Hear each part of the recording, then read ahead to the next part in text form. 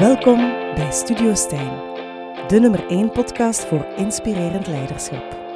Boordevol inspiratie en nieuwe inzichten voor een wereld in verandering.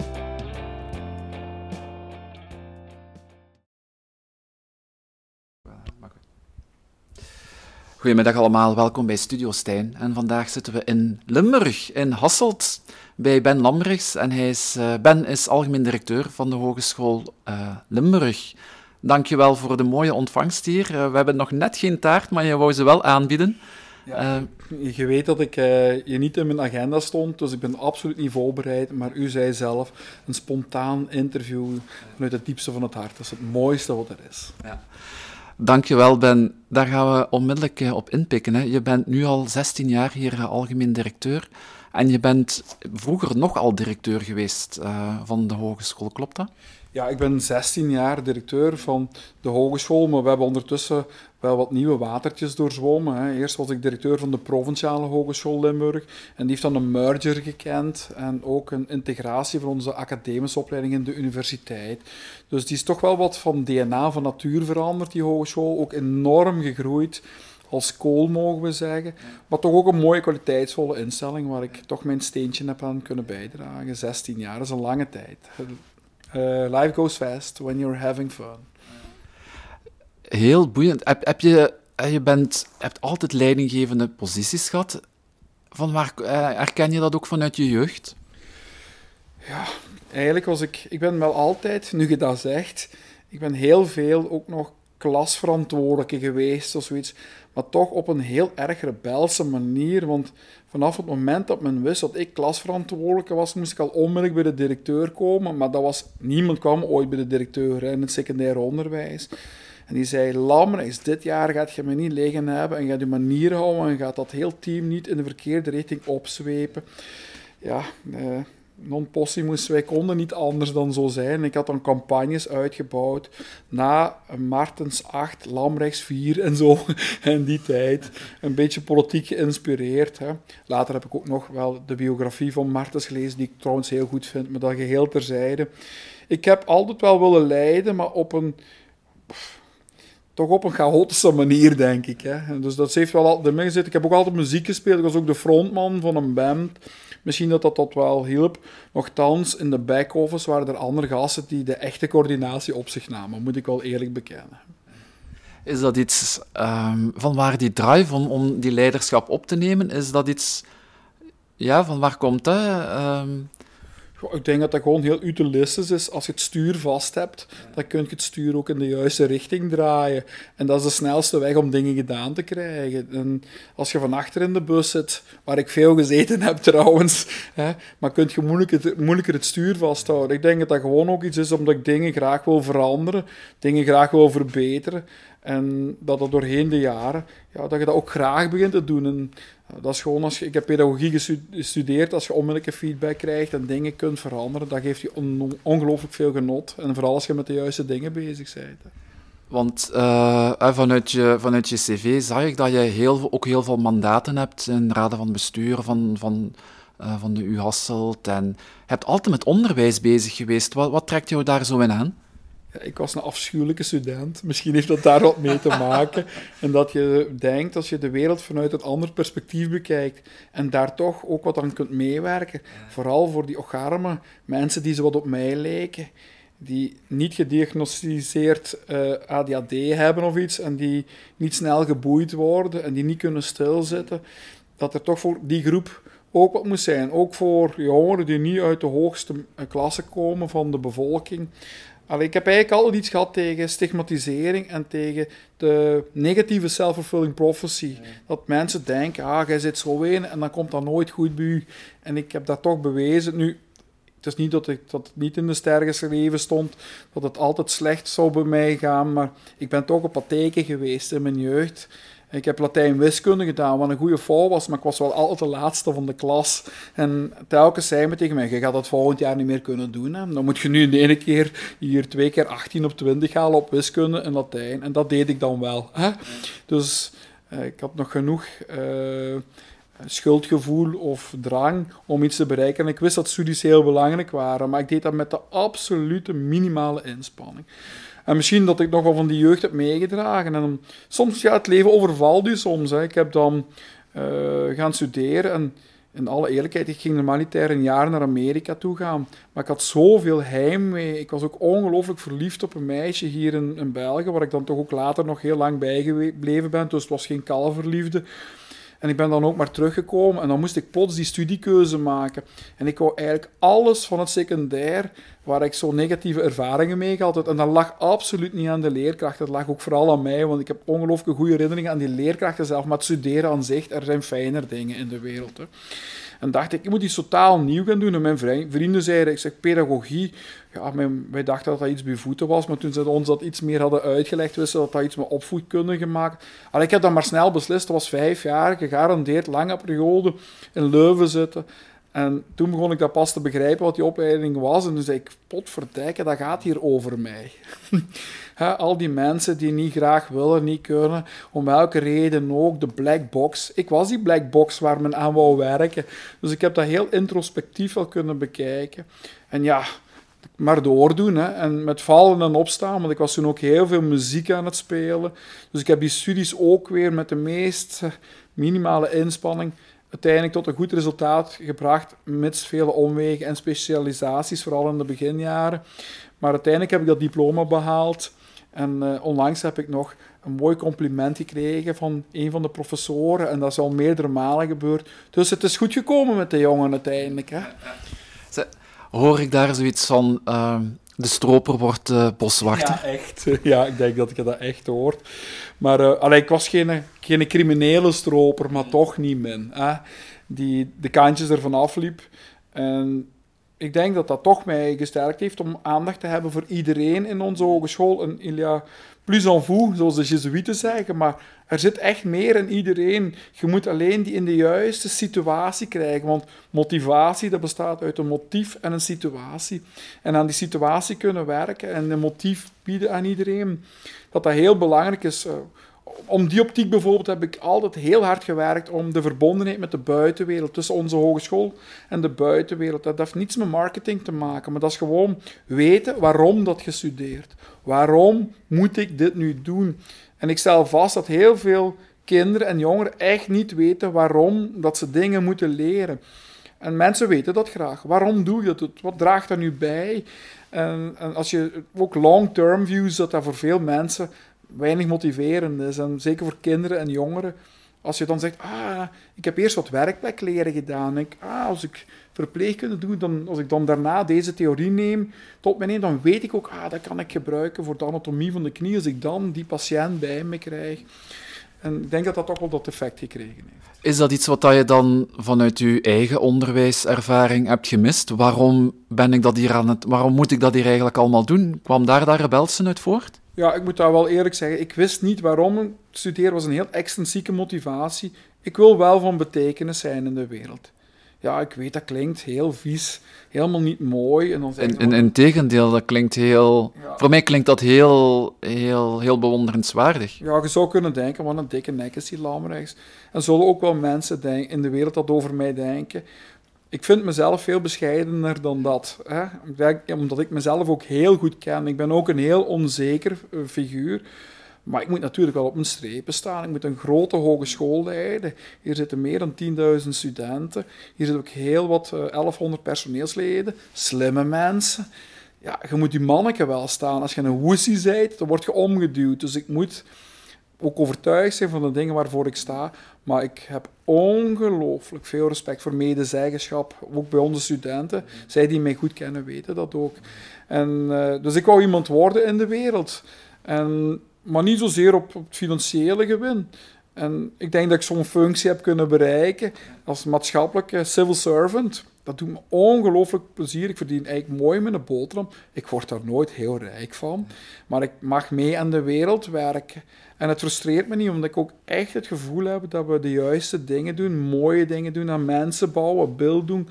En in zoveel verschillende disciplines, als een godsgeschenk.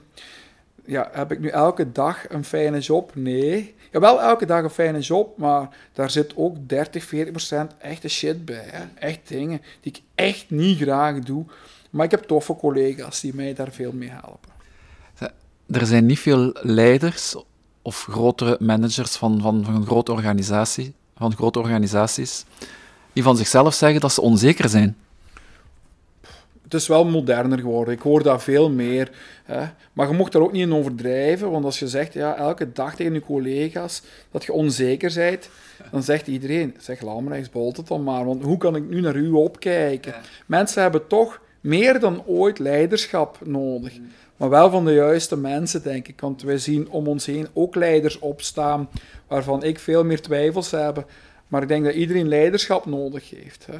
Zelfs ik, iedereen heeft altijd een baas. Ik heb echt mensen waar ik naar opkijk. Ik heb bijvoorbeeld een voorzitter in deze hogeschool. Dat is iemand die zich heel veel op de achtergrond zet. Dat is Frank Smeets. Die is hier ook al heel lange tijd samen met mij, hoe we de school besturen.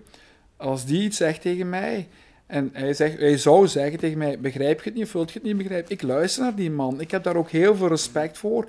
Hij kan mij ook laten twijfelen, heel sterk. En dat is wat je toch altijd nodig hebt. Iedereen heeft altijd een leider nodig, denk ik. Ja, je noemt daar één iemand die dat voor jou heel inspirerend is.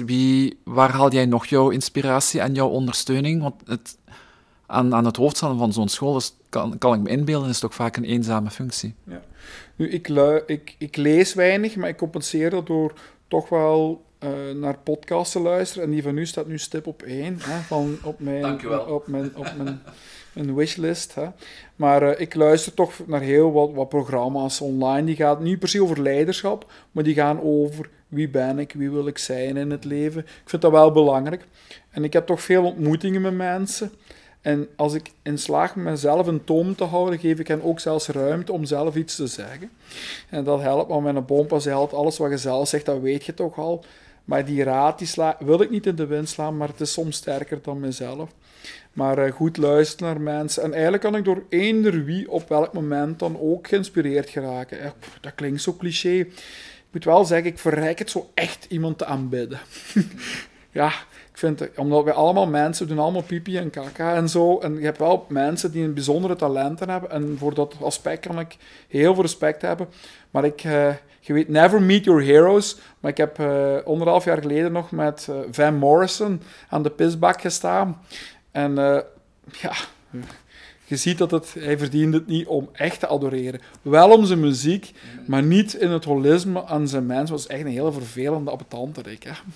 Dus ik kan niemand zo echt aanbidden of adoreren, maar ik kan wel aspecten van mensen heel erg appreciëren. Dus ik maak er ook geen goden van, want die bestaan niet. Hè?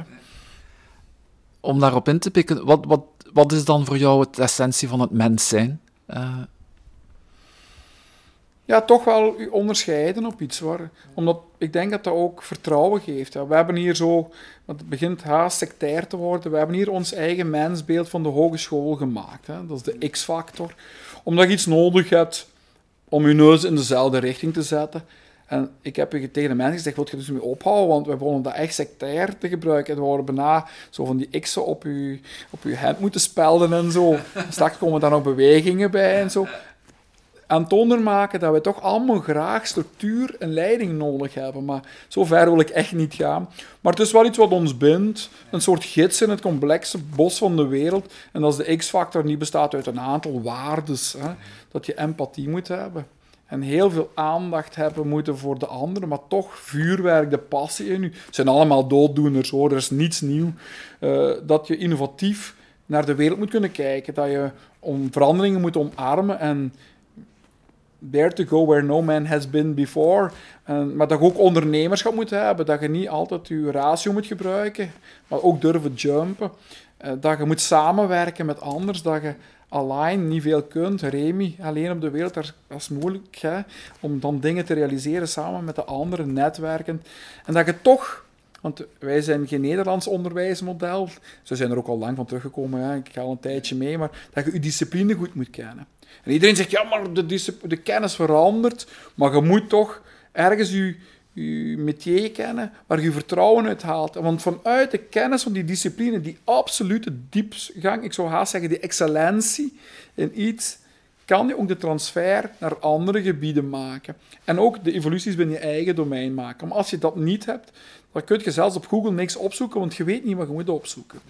En dat beeld van die X-factor is zo'n beetje ons mensbeeld, maar ja, ik ben ook niet in een doosje te stoppen, dus ik zal me daar ook niet altijd aan houden. Ik laat me ook graag verrassen door de dingen die op mij afkomen. Je sprak daar straks over, dat we af en toe moeten durven springen. Wanneer heb jij al gesprongen in het leven? Ja, zo'n mooi voorbeeld is... maar ik heb heel veel remmen in mijn leven, omdat ik ben heel katholiek opgevoed en ik ben daar ook absoluut dankbaar voor. Hè. Dat gaf me veel structuur. Ik moest 4 kaartjes aansteken, dan wist ik dat het Kerstmis werd enzovoort. Dat heeft me veel, want als je goede structuur hebt, kun je ook heel creatief zijn. Dus ik ben heel dankbaar aan mijn ouders, die ook allebei doodgraag. Dus bij deze de voorafname, alles wat ik ga zeggen. Maar... mijn vader belt me dan ook elke keer dat ik mijn werk ga verliezen over de dingen die ik hier allemaal onderneem. Maar bijvoorbeeld de school sluiten, dat lijkt nu post-corona banaal als een soort experiment. Maar ik heb hier de school 7 jaar geleden, zei ik, onverwacht, en nu gaat die school toe, maar de lessen gaan door. Hè. We sluiten de hogeschool, maar de geesten gaan open. Iedereen zegt, Lammerix is het zot, man. Dat is hier vlak voor de examens. We gaan dat doen. Ik ben hier een directeur. Soms moet je je macht gebruiken in plaats van je gezag. Ik denk dat ik ook een beetje gezag had. Hè? Dat ze het daar... En dan zegt, allee, hier gaan we weer met Lamrechts. Maar het is wel jumpen. En dan staat de media over u. Je hebt heel veel criticasters. Maar eigenlijk ging het weer veel te gemakkelijk, dus heb ik onze kunstenaars opgestookt om weer terug oppositie tegen mezelf in te bouwen. En hebben ze ingebroken. Maar het was wel een jump waar heel veel risico's aan vasthingen. En je weet, we hebben wel volwassenen die hier naar de hogeschool komen, maar het zijn jongelingen. Ouders zouden ook heel fel kunnen zeuren, maar je voelt dat de gemeenschap wel tegen een stoot kan. Ook al 7 jaar geleden. En dat maakt wel dat we voorbereid zijn op dingen zoals corona. Als je al ooit voorbereid kunt zijn... Maar die stap maken naar het digitale, die het bereid zijn op een nieuwe paradigmatische blik op de dingen. Ik denk dat we dat met onze organisatie... wij zijn ook geen goden hier, maar dat we daar op de best mogelijke manier op voorbereid zijn. Heb je daar ook al... dat is nu blijkbaar wel een succesverhaal geweest, dat je daar veel hebt uit kunnen leren door die jump te maken. Is die ook ooit al anders uitgedraaid? Eigenlijk niet. En waarom niet? Dat is omdat ik telkens als ik zo'n jump maak, dan kleed ik dat natuurlijk communicatief goed in, opdat ik nooit zou kunnen verliezen. Ik geef het tweede voorbeeld. Wij waren de eerste hoger onderwijsinstelling in Vlaanderen die wederom de deuren sloot in coronatijd. Nu, achteraf gezegd, goede beslissing, Lammerix. Je waart op tijd bij, omwille van de veiligheid van de jongeren. Maar ja, eigenlijk wisten we dat toen niet. Ik heb gezegd, we kunnen niet zeker genoeg zijn. Maar tegelijkertijd kan ik mijn droom realiseren. We hebben vroeger eens de hogeschool gesloten voor 2 dagen. En nu ga ik die eens 5 weken sluiten. Dat is pas een experiment. En als je op die 2 paarden tegelijkertijd kunt wedden... Ja, als je op 2 paarden tegelijkertijd kunt wedden, kun je ook veel meer winnen. Dus ik moet wel zeggen dat ik toch iets... Die voorzichtigheid van mijn ouders in mij heb. Ik lijk een ongeleid projectiel, maar er zit toch wel wat een design achter. Dus ik jump niet zomaar. Ik heb daar snel weliswaar, maar toch goed over nagedacht om stappen te nemen. Dus ik heb eigenlijk weinig tegenslagen in mijn leven gekend met de dingen die ik fout gedaan heb. En anders heb ik die wel onmiddellijk bij het voortschrijdend inzicht snel bijgestuurd. Ja, dus ik heb ook zo gesolliciteerd voor directeur. Iedereen zegt, zit je zot, Lammerix? Voor degene die het wisten, want ik wou dat niemand dat wist. Zo kon ik ook nooit afgaan daarna, als niemand het wist. Maar ja, als je 28 jaar zit solliciteren voor een job van algemeen directeur in de hogeschool en de eerstvolgende directeur, die is 50 in het land en ouder, ja, dan denk je, hoeveel kans gaat je nu maken dat je dat ooit gaat worden? Dus dat zijn jumps die je in je leven neemt, maar die je ook niet kunt verliezen, want je kunt tegen iedereen zeggen, daar heb ik weer altijd een uitleg, ja, het was een goede oefening voor mezelf. En een gratis assessment, je weet nog niet wat dat kost, zo'n assessment. Dus ik heb eigenlijk weinig jumps genomen die eigenlijk echt tegenslagen hebben. Is dat in elke situatie de opportuniteit durven en kunnen zien en herkennen? Ja, ik denk dat dat wel een kwaliteit van mij is. Maar ook is dat ik toch veel met mensen samenwerk. Hè. Ik ben ook niet graag alleen. Daarom dat ik heel blij was dat je hier onverwacht, voor mij, het was ook onze fout misschien, maar hier onverwacht kwam binnenvallen. En ik ben niet graag alleen. En in coronatijden zit je wel digitaal verbonden, maar je zit wat meer alleen op je bureau. En die reflectietijd, even is dat leuk, maar ik ben graag samen met mensen. Dus ik neem ook graag projecten op, samen met een ander. En als je samen met andere mensen dingen doet en je houdt toch ook goed rekening en met een zekere empathie van de verschillende strekkingen en dingen die op je af kunnen komen, dan zie je natuurlijk ook veel opportuniteiten. En je moet ook niet alles van naaldje tot draadje doorproberen te denken. Ik geef het voorbeeld van de fusie van deze hogeschool. Ik heb eigenlijk gewoon snel gezegd, we gaan de structuur uittekenen, die moet simpel en eenvoudig zijn. En ik kies de mensen in die structuur. En dan komt dat eigenlijk wel altijd goed. Maar iedereen wou toch heel gedetailleerd alles al uitwerken, volledig de stap zetten. Dat is een te grote voorzienigheid die ook in ons Europees systeem is gekropen. Ik stel dat vast. Mensen moeten jaren op dossiers aan schrijven, voordat ze een project willen implementeren. Ik ben wel iemand echt van een oud spreekwoord, ja, je moet in het zwembad springen en dan zullen we wel weer zien. En als je geen onnoemelijk gekke dingen doet, kun je dat ook vrij snel bijsturen. Maar tegenwoordig stel ik toch wel vast, ook naar juridisering toe, alles moet uitgeschreven worden op voorhand. En soms zijn er heel kleine details die totaal je hele verhaallijn aanpassen. Als je niet jumpt, dan heb je eigenlijk allemaal voor niks gedaan. Een gans jaar aan je dossier gewerkt. En ik voel dat met heel veel universitaire opgeleiden, die problematiek. En de guts, die voel ik wel bij bachelors veel meer. Die zeggen, wow, we jumpen gewoon. Hè? We hebben niks te verliezen. Ik voel dat verschil wel. Allee, je kunt niet een cliché spreken, want die bestaan en bestaan niet. Hè. Maar ik stel vast dat we toch dat voorzichtigheidsprincipe, het te voorzienig willen zijn, dat ons niet helpt. Want wij zijn in competitie met de hele wereld. En er moet een intellectueel design zijn, maar laten we ook niet te voorbereid zijn. Is dat de focus op het analytische vanuit onderwijs? Zijn we daar als maatschappij of als mensen te hard in doorgeslagen om echt alles proberen te analyseren, te vatten, te controleren en minder vanuit ons gevoel, vanuit intuïtie te werken? Ja. Nu, ik heb het nog nooit tegen iemand gezegd, dus voor de eerste keer dat het uit mijn mond komt, dus ik moet goed nadenken hoe ik het nu formuleer. En ik heb u echt gezegd, ik was niet voorbereid, anders had ik dat veel beter gedaan. Maar Trump heeft daar wel een beetje aan geholpen. Laat duidelijk zijn, ik ben geen aanbidder van Trump, hè. Maar gewoon terug is, je moet niet alles wetenschappelijk proberen te bewijzen om je guts te voelen. Hè. En daar heeft Trump al in geholpen.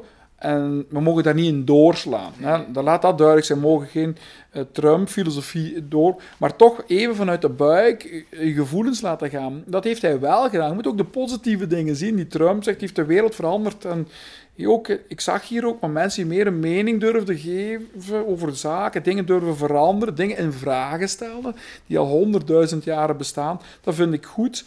Maar laten we een goed evenwicht, een goede balans nemen tussen onderbouw, studie en wetenschappelijke onderbouw en de guts, je hart en je passie. Hè.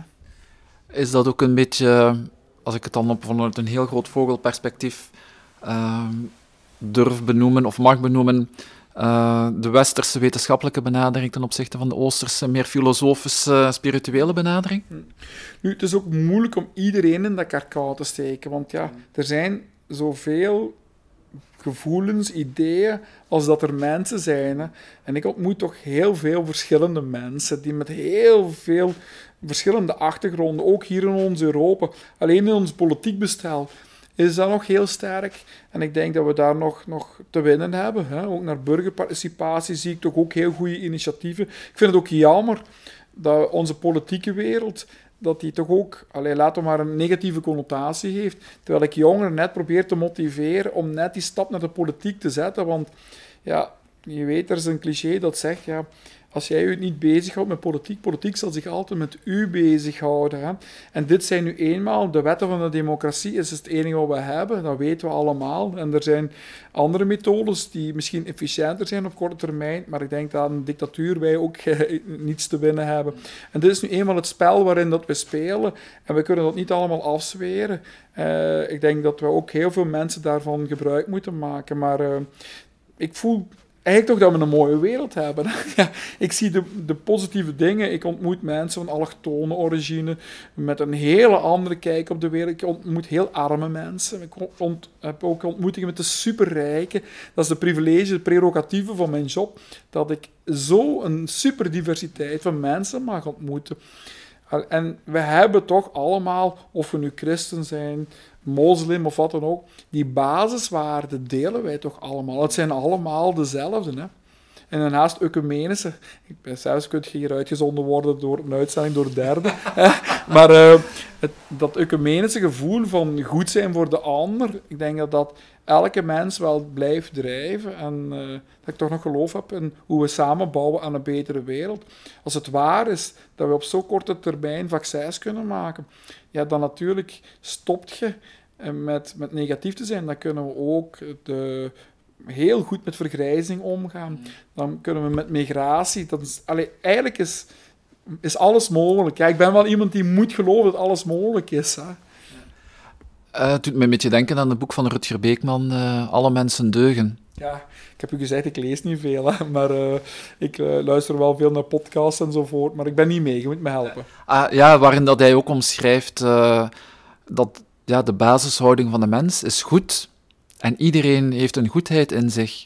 En dat het zogezegd dan de staat of externe factoren zijn die dat ervoor kunnen zorgen dat je misschien gedrag vertoont dat afwijkend is ten opzichte van de norm of van de gangbare wetgeving. Ja, zo waren er veel. Kant, Aristoteles, allemaal het goede in de mens.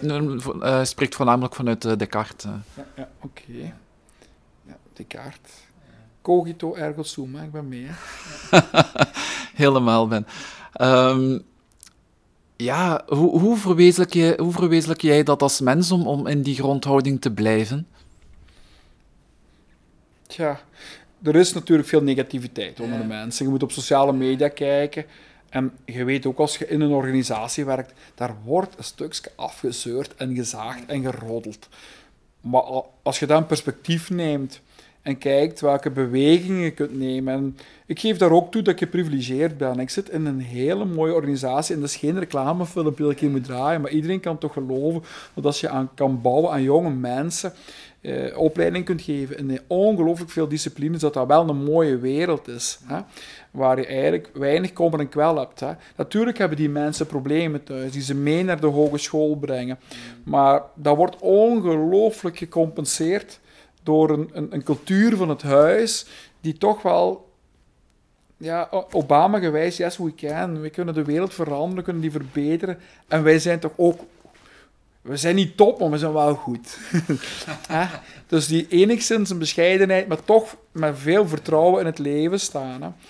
En als je vertrouwen hebt dat de dingen goed komen, dan werkt die self-fulfilling prophecy ook goed. En ik zie ook heel veel vertrouwen met onze mensen. Soms te veel, dat we zeggen, we krijgen dat wel rond, terwijl dat misschien niet is.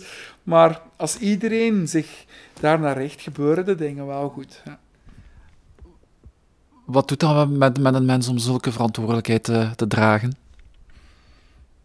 Ik slaap 's nachts niet altijd zo goed. Ja, dan begin ik wat te rumineren, omdat er zijn toch vele dingen. En als je echt empathisch bent, en ik lijk soms wel niet, omdat ik met heel veel dingen bezig ben, maar ik neem veel meer mee naar huis dan de mensen zouden denken. Dus 's nachts laat je slaap er wel eens voor. En de dingen 's nachts lijken die immens groot. Maar als je dan een uurtje opstaat en je kijkt zo naar van die programma's waar ze zo van die spullen veilen allemaal en van die garageboxen, dan is het de relativiteit van het leven en kan je dat weer juist plaatsen en dan slaap ik weer gerust verder. Maar ik neem het wel mee naar huis regelmatig. Ja. En zijn er nog, buiten naar auctions of veilingen te kijken, andere dingen die daar jou helpen te relativeren? Ja, muziek helpt u toch. Hè? Muziek is zo verbindend. En ik ben... Ik zag dat jij een mondharmonica-specialist bent, toch? Oh, specialist. Je moet je altijd een instrument zoeken waar niet te veel mensen spelen en dan lijkt je snel heel goed. Ja. Dus in die optiek denk ik dat ik dat ik een goede mondharmonica-speler ben in Vlaanderen. Hè? Maar ik ben ook nu gitaarles aan het nemen, dus ja, maar ik heb toch het gevoel dat toch dingen beter kunnen in de wereld. Ik heb niet overal talenten voor. En dat is confronterend, maar je moet, het glas is half vol bij mij. En als ik straks een beetje mondharmonica kan spelen met een beetje gitaar, dan is deze man gelukkig. En dat muziek verbindend is, ja, dat is ook heel erg belangrijk. Hè. Als je moet maar een goede film kijken, met of zonder de juiste muziek, dan weet je ook, brengt u een stemming. En de stemming kan heel veel doen voor elkaar. Is dat iets wat je dan op je eigen beoefent? Of doe je ook optredens? Ja, ik doe zo regelmatig wel wat gastoptredens, maar omdat ik heel effectief moet zijn, dat betekent, ik wil proberen repetities te omzeilen en zware engagementen, omdat ik toch heel veel op de hogeschool ben en de school vraagt veel van mij. Hè.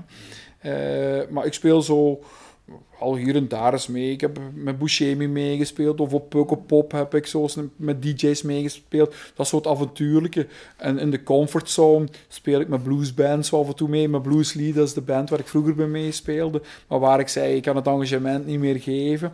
Maar ik ga er af en toe nog eens 1 of 2 nummertjes meespelen. Zo hebben we hier op de zomer nog gespeeld. Maar ik speel even goed met Sabine Tielses, zing ik een duet, zonder voorbereiding. Of met Willy Klaas kwartetten. Of met Balthazar Boma is het laatste wat ik nog gedaan heb. En je ziet, dat gaat een variatie van techno-dj's tot Balthazar Boma. Het leven is mooi. Hè? Ik ben ook een culturele omnivoor. Ik ben eigenlijk van alle markten thuis. En ik heb daar straks gezegd, je moet eigenlijk gespecialiseerd excellent zijn in een discipline.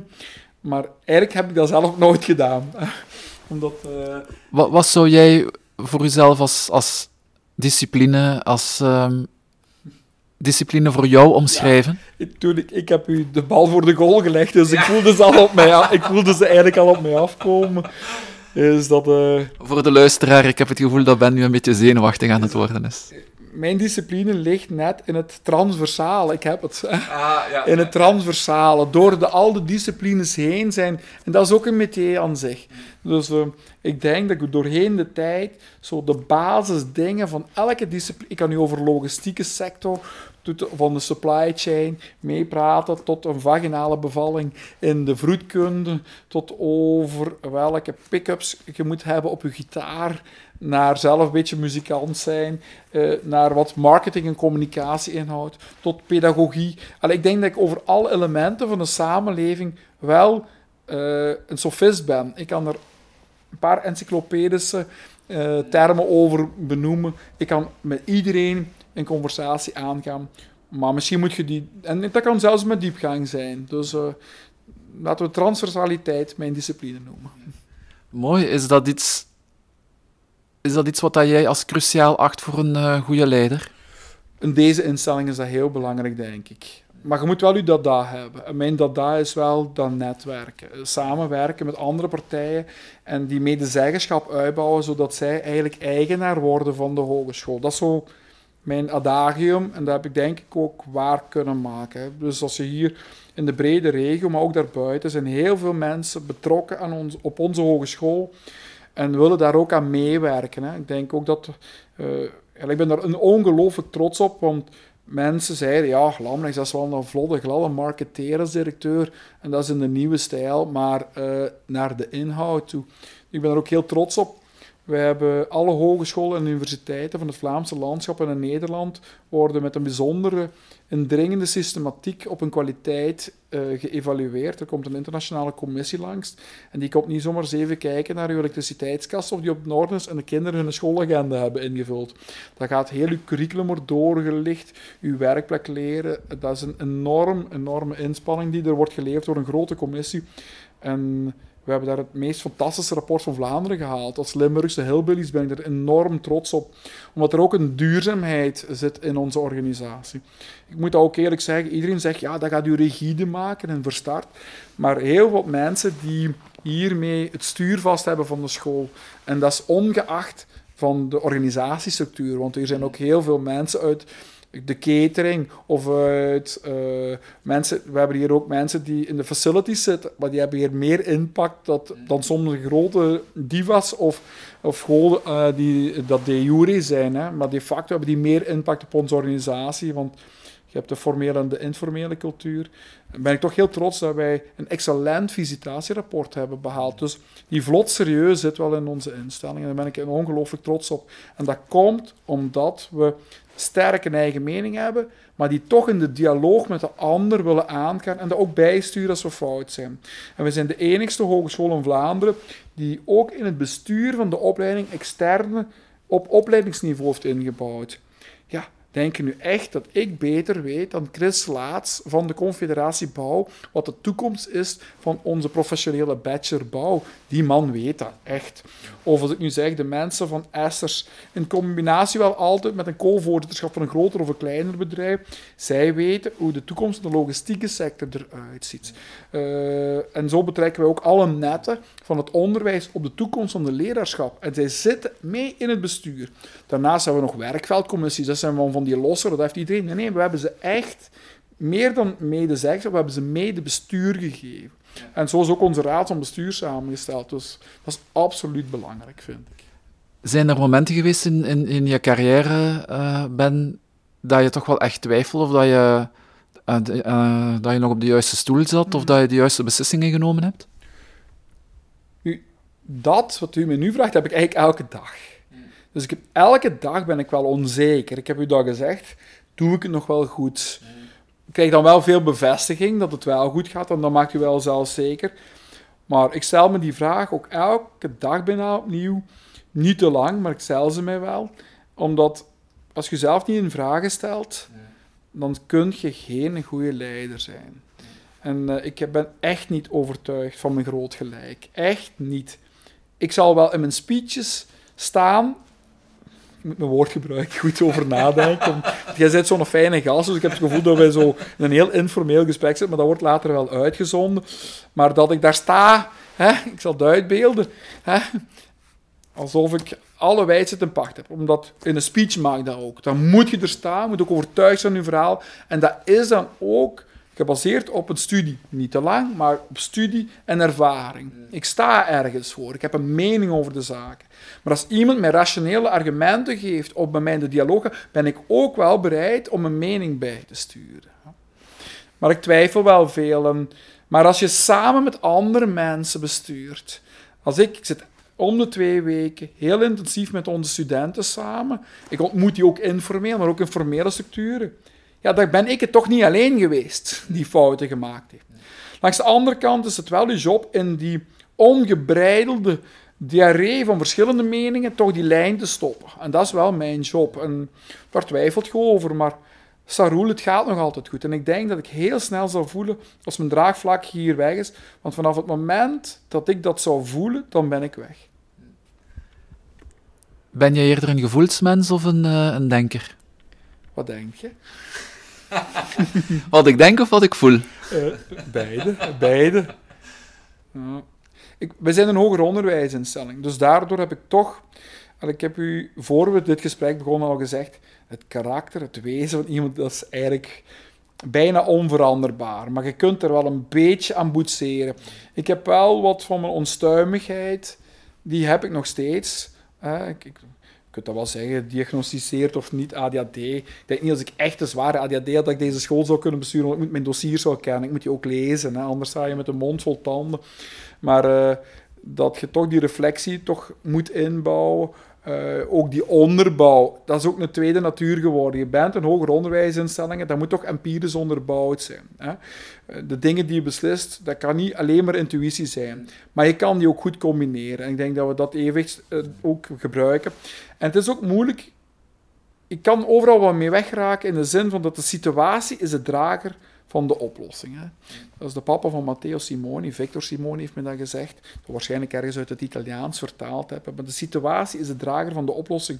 Want grote theorieën, ja, dat is allemaal goed om over de hoofden heen in het algemeen te spreken, totdat je in een bijzondere situatie zit. En dan moet je heel empathisch alle dingen plots kunnen zien in een juist perspectief, in een juiste verhouding. Iets wat banaal lijkt, is misschien vele malen belangrijk. En die intuïtie, moet ik toch zeggen, dat ervaring u toch helpt. Ik vind mezelf een veel betere directeur dan dat ik toen mijn eerste jaren dat was.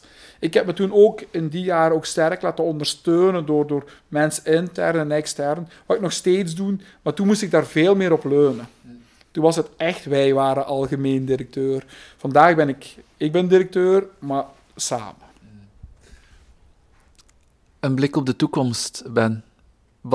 Wat staat er voor jou nog, wat wil je nog bereiken? Ik heb heel mooie dingen op de plank liggen, maar ik mag ze niet zeggen. Voor uzelf? Of, Nee, maar voor de hogeschool denk ik ga het zeggen. Hè. Ik ga het de eerste keer lanceren hier. Omdat ik weet dat het een ongelooflijk negatieve connotatie heeft. Maar het is wel waar. Ik wil de vakschool van het hoger onderwijs worden. En de vakschool, iedereen kijkt er meewarig naar. Maar ik wil mensen met hoofd, hart en handen doen. En eigenlijk geeft dat weer waar we eigenlijk al geruime tijd mee bezig zijn.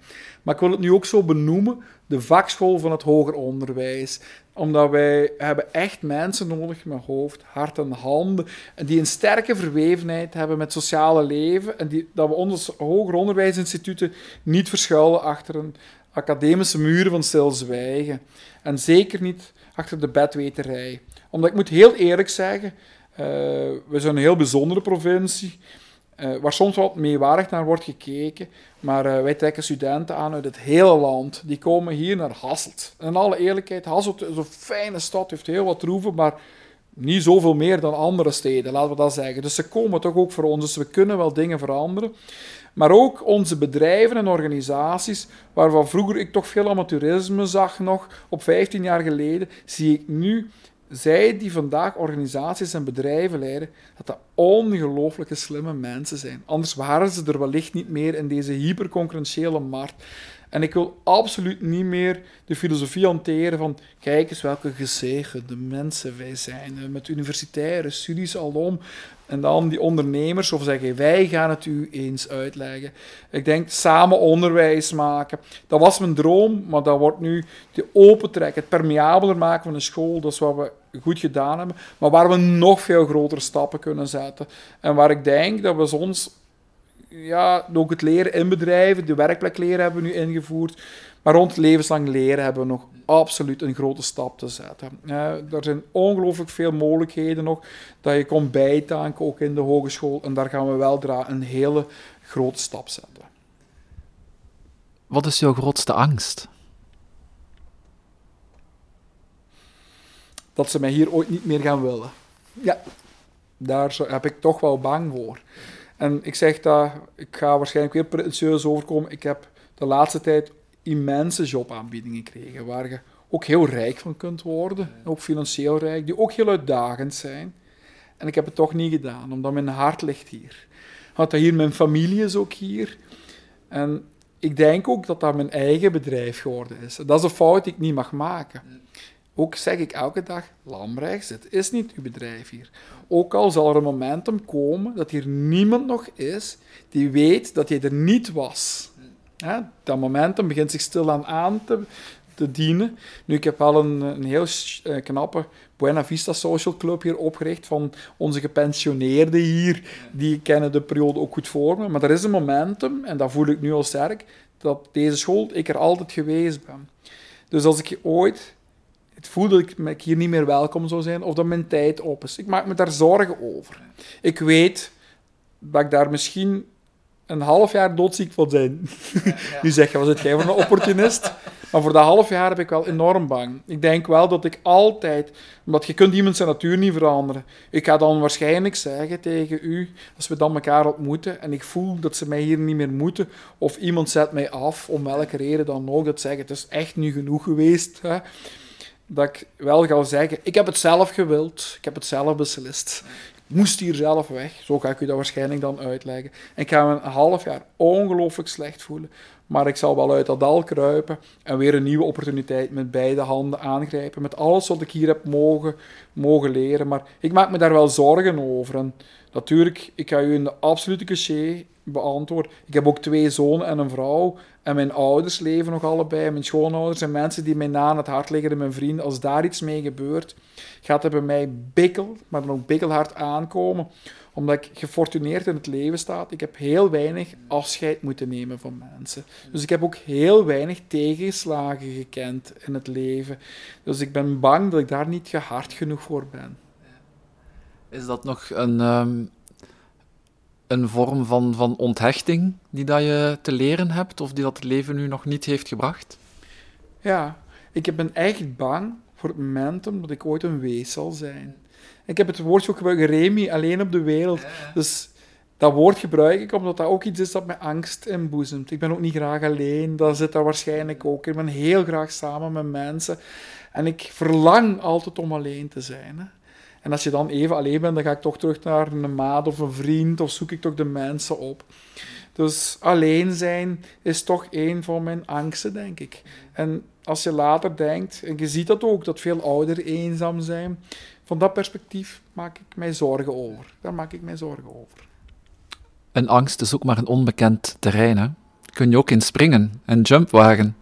Ja, of ik het nu wil of niet, maar ouder zal ik worden. En hier worden veel foto's van u gemaakt als directeur, dus ik heb dat een mens een degeneratief iets is, levend zum tode, dat heb ik al vastgesteld. Ik vond mezelf vroeger een behoorlijk fijne gast, zo, maar je ziet dat dat toch evolueert doorheen de jaren. Hè. Het wordt er niet beter op, dus of je nu wil of niet, ik hoef niet te jumpen, het zal een revolutie zonder R zijn, maar ja, ik heb er een beetje bang van. Van mijn oude dag, daar maak ik me zorgen over. Hoe mogen ze jou herinneren, Ben? Ja, ik ga u zeggen hoe ze mij zullen herinneren. Hè.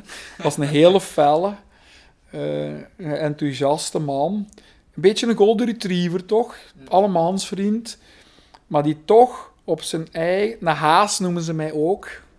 Dat ik toch flankerend, laverend mijn doel heel graag wil bereiken. En toch iets heel goed gedaan heb met de school, samen weliswaar. Met studenten en personeelsleden. En die toch buiten zijn paradigma is gekomen. Die toch echt wel vernieuwende dingen gedaan heeft. Ik hoop toch dat men mij zo herinnert. Fel eigenlijk. Oei. Oh. Gelukkig ben ik benoemd, hè. Ik vind het in ieder geval... zo heb ik je al ervaren tijdens het gesprek, Ben. Dus ik wil je heel hartelijk bedanken. Ja. Want voor je inzet, je passie en alles wat dat je betekent voor deze hogeschool hier in het prachtige Limburg, waar ik nog met veel plezier naar terugkom. Dank je wel voor dit interview, Ben. Dank u. Graag gedaan.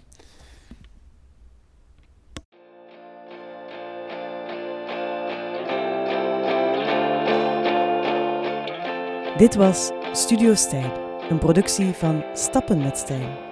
Dank je wel voor het luisteren. En wil je nog meer podcast luisteren of zelf in gesprek gaan met Stijn? Surf dan naar stappenmetstijn.be of stuur een mailtje naar stijn@stappenmetstijn.be. Simpel en inspirerend.